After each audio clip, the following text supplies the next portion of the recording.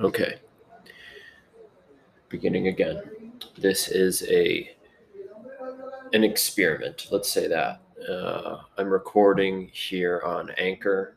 That's why maybe you can see my laptop set up on our suitcase. And it sounds like someone just walked in the door in the other room, so there might be some background noise. Anyway, this is being shared on my podcast, Unspeakable Bliss, as well as live right now on YouTube. So, as the title suggests, today I'm going to be sharing about sinking the mind into the ocean of the heart. That's actually a quote by this guy here, Ramana Maharshi, this gentleman, the saint. And also with that, I'm wanting to share about the paradox of freedom. So bear with me, please, with the different technical nuances that we have going on right now. And you can, the invitation is to experience this contemplatively, meditatively, and I invite you actively to not just believe anything that I have to say, and forgive me if I speak in such a way uh,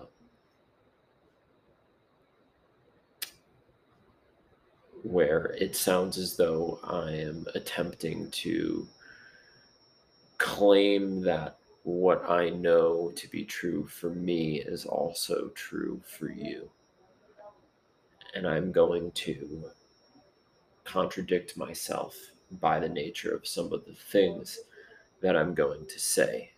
I'm doing my best to speak from experience, and I'm very open to any feedback from you in the comments, or if there's a comment section to the podcast.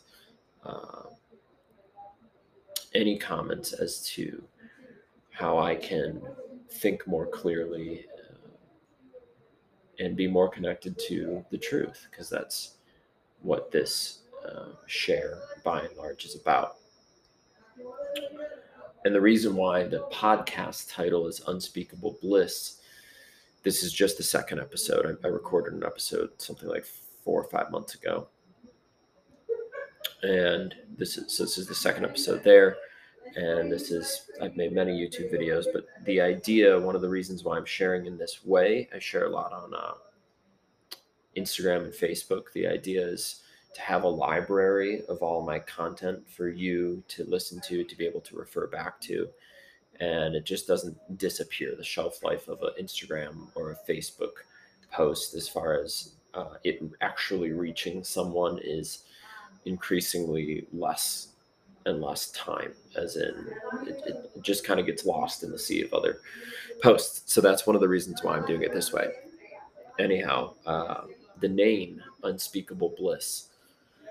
Actually, the first podcast, if you go to the first podcast, I share the story as to why I named it that, but that's actually a good place to begin today's episode, today's share.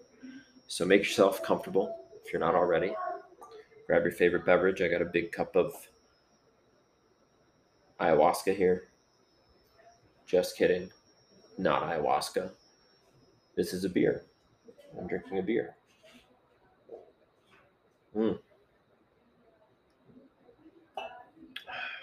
Yeah, so I'm just really going to be sharing. I don't have a particular order of like topics or things that I want to cover, but there are a few points, and it's really going to be just extemporaneous. So let us begin with a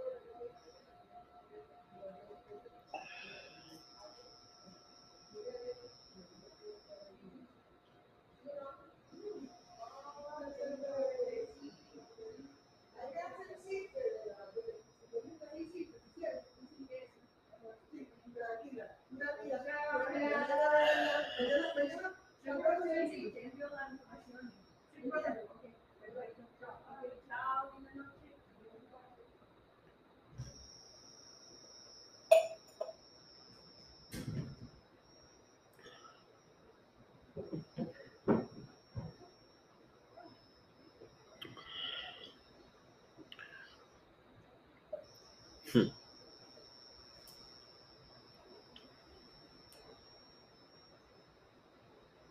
So this gentleman, Ramana Maharshi, he didn't speak a lot, although there's a large book of things that he said that people that hung out with him recorded. One of the reasons he didn't speak was he silence was, according to him, silence was the biggest teacher, being in the silence itself. And I'm gonna share why it's called unspeakable bliss. Uh, and I want to relate that with a story about a monk, actually. See, the thing about spirituality what I've come to find about spirituality, even more generally, meditation, which is for sure related to spirituality, coaching, self development, is that sometimes I can be way too serious. And you would think for good reason, too, or I would think for good reason, because I'm talking about very serious stuff, ending suffering for myself and all beings. This is the vow. If you know the vow of a bodhisattva, it is to come back for as long as it takes until all beings are free and liberated of suffering. Now, how does all that tie into unspeakable bliss in this story? The in the paradox of freedom. The thing is anything I say today, right now, that I share, is not going to be true. It's not going to be the truth. And the reason for that is because I guess the best example I could give is like a finger pointing at the moon. Is the finger pointing at the moon the moon? No, it's a symbol, it's a representation pointing towards truth, love, beauty, the divine. And so that's why I say this is totally hopeless.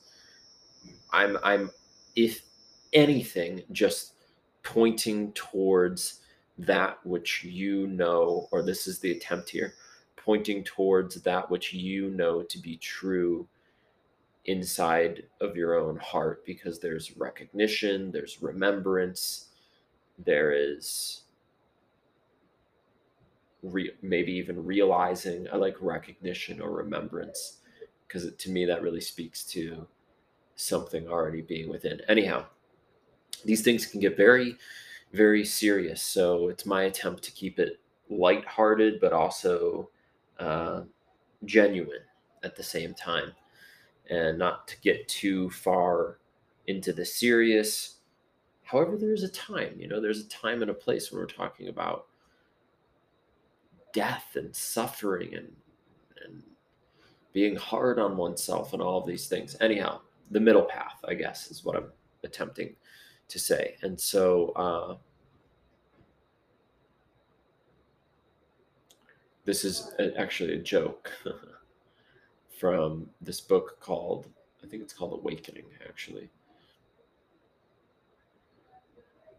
Awake. It's called Awake. It's Your Turn. By this, interestingly, the author is a great, incredible book, Dr. Angelo DeLullo, and he's ironically an anesthesiologist. So he's a sleep doctor who wrote a book on awakening. It's wonderful, Paradox.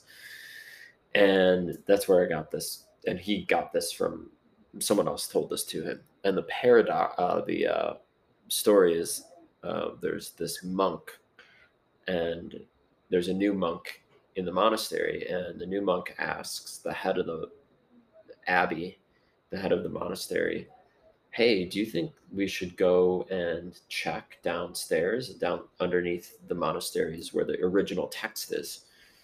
the new monk says, "Do you think we should go check the text to see that if what we're reciting and practicing up here on all these copies is actually accurate to what the original text said?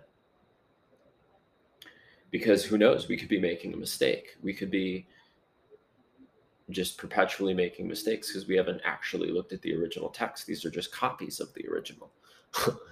And the head monk is a bit resistant at first, but finally he says, "Well, I guess it couldn't hurt. We've been practicing for so long. It couldn't hurt to make sure that we're doing the practicing in the right way." So the head goes down the steps, down into the vault beneath the monastery, and he doesn't come up for 2 or 3 days. All the other monks upstairs, they're wondering, like, what's going on? Did we get something wrong? Why has he been down there so long? And so one of the other monks comes to check on him. He goes down the steps and he sees the head of the monk, and he's crying over the tablet. There's the big stone tablet, and he's crying over it. And the monk asks him, he said, "Master, did we get it? Did we get anything wrong?" And the head of the monastery says, "We only got one thing wrong. Just one thing. It said celebrate, not celibate." Thank you. My lovely divine mother goddess is checking to make sure that the live stream is still going for me, because I don't know if I had enough memory on my phone. Anyhow, that was the only mistake that was made, is that it said celebrate instead of celibate. And I share that in light of sinking the mind into the heart and the paradox of freedom, because this whole thing with the spiritual path, spirituality, is that it is one giant hopeless paradox. I'm an individual. I'm unique. There's no one else in the world like me. I'm one of a kind. And at the same time, I'm all one with everything. I mean, that's one of the big spiritual teachings, is that there's no separation, is merely illusory. So somehow I'm simultaneously unique and at the same time one with everything. And a guy like Ramana Maharshi above, or I would even say Jesus or Buddha, they say you are that. As in, and this is why, one of the reasons why I see the immense humor in the hopelessness of the situation, and why I'm attracted to a lot of the non-duality, the Advaita Vedanta teachings, which is, you are that. It's not saying one day when you practice enough, then you'll be released from suffering. Then you'll be liberated when you meditate enough. No, what's being said, what's being shared by these masters, who actually, he didn't actually practice very much. At 17 years old, he had a near death experience, and this is actually exactly how it happened for Ramana. He had a near death experience where he laid down, he thought he was going to die, and he said, "Well, wait a minute. If I am aware and my body's right here, then what is it that's dead?" Basically, he had an I don't even know if I could say out of body experience, but an experience of being everything and everyone. He had the direct experience of not being exclusively identified with just his mind and his body. And that experience that apparently stabilized over a long amount of time. I mean, this man, apparently, from stories I've heard of him, people would come and have to feed him and prop him up and stuff, because bugs would be eating his flesh while he's alive. I mean, that's true disidentification from being the mind and body exclusively, because he's just in bliss all the time because he is not identified with just being his mind and body. Anyhow, what he's saying and what Buddha is saying, and I believe my study of the non-dogmatic, or as non-dogmatic as this can be, teachings of Jesus, of Christ consciousness and Buddha nature, they're saying, what they're saying is we are already that. So anything I do, any practice I have, I can't tell you how many times I've sat down to meditate, just like this, thinking, that might be the root of the problem, thinking that I'm going to get somewhere, thinking that I'm going to, this is how clever and tricky the mind is. And I do speak from many hours of meditation, plant medicine journeys, heroic doses with mushrooms. And to me, this is as far as I have seen, and I'm still investigating it, but I don't think I can do anything about it.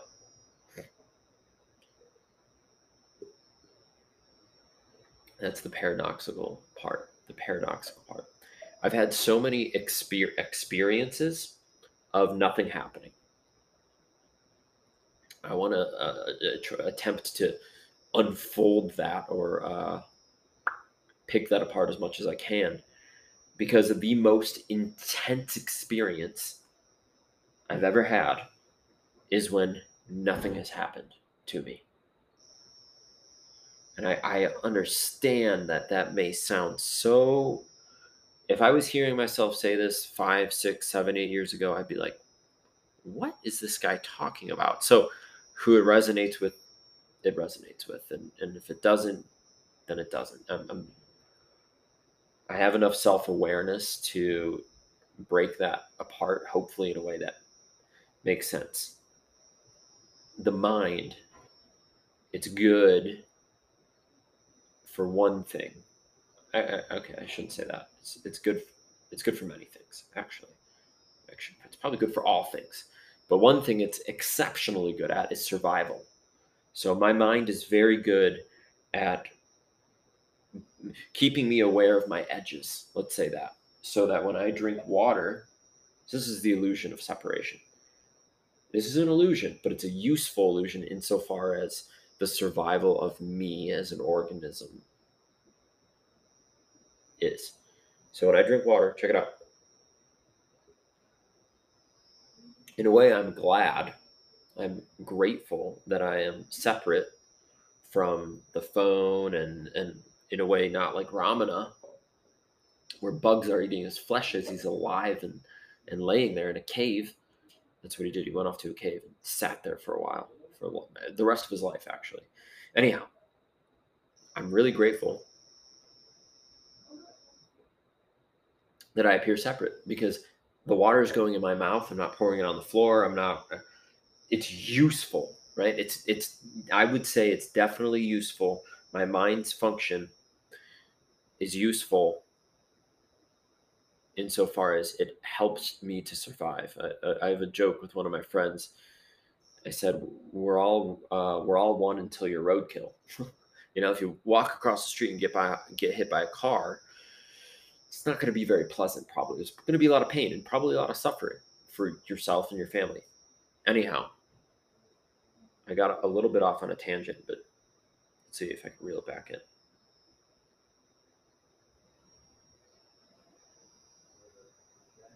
The nothing experience. So the mind, it's my theory and my experience that the mind, it's really, really loves time. Like time in the mind, maybe not loves, but it is intimately related to the mind, because I can say where I was, what I did, who I am, what my accomplishments are, where I'm going, what I'm going to do tomorrow, when I have a meeting with somebody so they know to meet there at 2 p.m. And the mind wants to have this experience of enlightenment, of freedom, of attaining liberation, but it's not an experience for the mind. And what I think Ramana might say, or Buddha, or Jesus, or an enlightened sage might say, is that that is a totally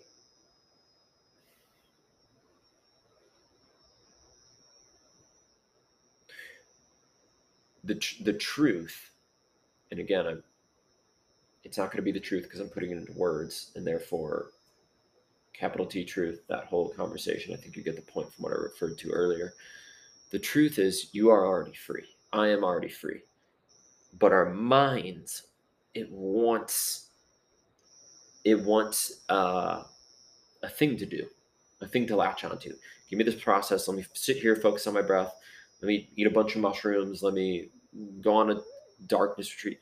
But the truth of what these sages are saying, what they've already done and shared and said, is that we're already free.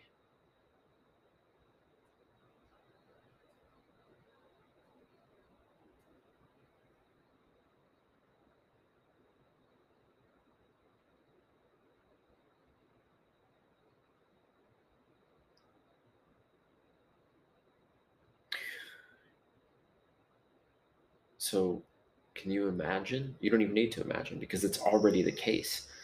The possibility of the recognition of knowing that you already are totally, absolutely, 100% liberated, free, but not you. Here's the thing, not you exclusively. This is where some people make the mistake. Oh my God, I'm Buddha, I'm Jesus, and everyone else is, they're still waking up. It's not how it works. As far as I know, as far as I've seen and experienced, if you are awake, everyone is awake. And again, this is the paradox, because I don't know, I do not know about you, and I don't really even know about myself. This maybe we'll get into the wisdom of not knowing. I want to wrap this up in the next 10 minutes or so.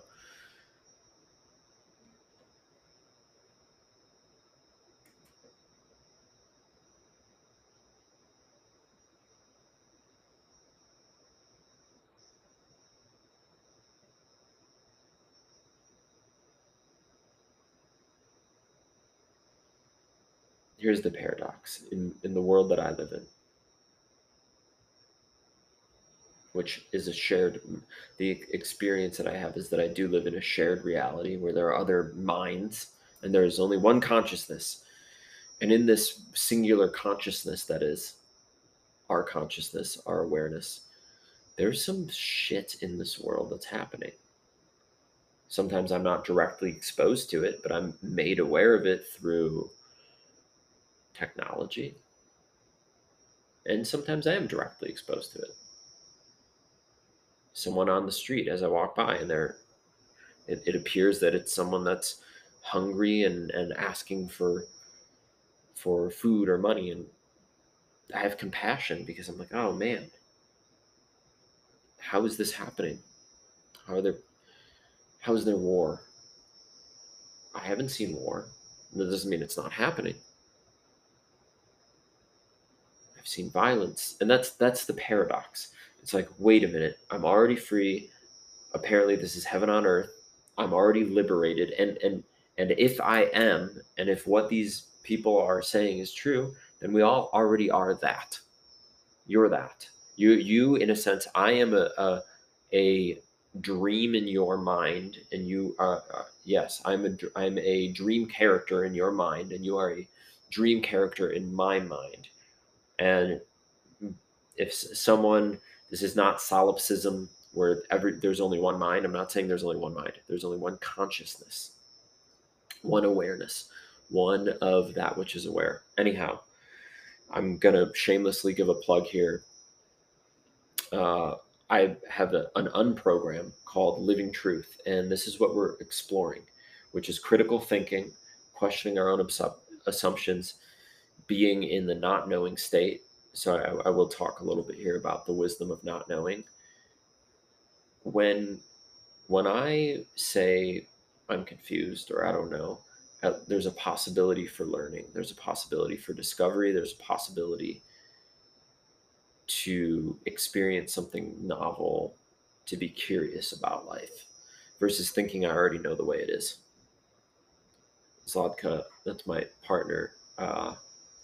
Earlier today, I was recounting how she reminds me that our only problem is that we think we know each other. When we think we know, then it's kind of like game over, right? Because then if I think I really know, then maybe I'm only going to see that possibility manifest in my worldview. Anyhow, so it's basically combining sense making, making sense of the world, making sense of ourself, making sense of our relationships, uh, with the non-dual understanding, and that which is we appear separate. There appears to be separation, separate people, but it's all one, and that's verifiable. This is to me one of the best parts, verifiable by our direct experience. Now, am I claiming to be enlightened? Am I claiming to be uh, a sage like Ramana Maharshi, or the risen Christ, or the Buddha? No. No, yes, and I don't know. Um,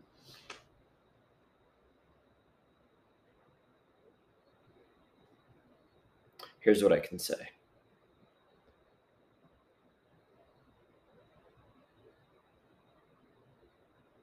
From a young age, some of us, maybe you, certainly me, are raised in a society, and due to the society, the culture, and maybe even our biology, the survival biology, we are convinced that we are separate. We are fed thought after thought after thought after thought until the ego develops, and then we're separate. And we're living in a world of me and others, and it's survival game.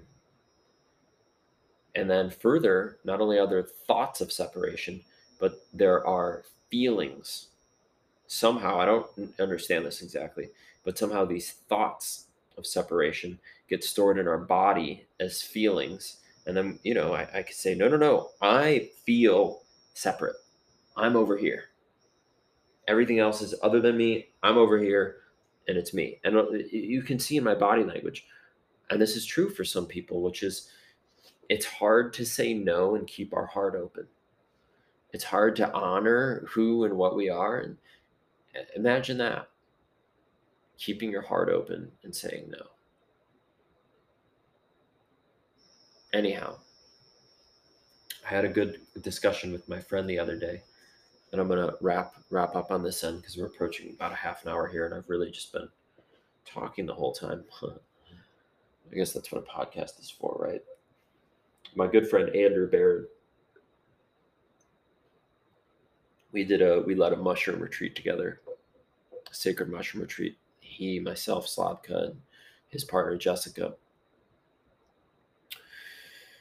a few months ago, and I just met with him. He's our neighbor here in Costa Rica, and he gave a really, really beautiful description, uh, which is this is the work that we're going to be doing in Living Truth. And I mean, my unprogram, by the way, it's called an unprogram because it's undoing, unteaching, unlearning these thoughts and feelings of being separate and keeping our heart open and making sense of the world. Tall order. This is what he said. We were comparing the teachings of A Course in Miracles, Christ consciousness stuff, to the Advaita Vedanta non-duality stuff, of which he's more versed in. I think he's more versed in the Christ consciousness stuff, and I'm maybe more versed in the non-duality stuff. And he said, until we, he said, right now,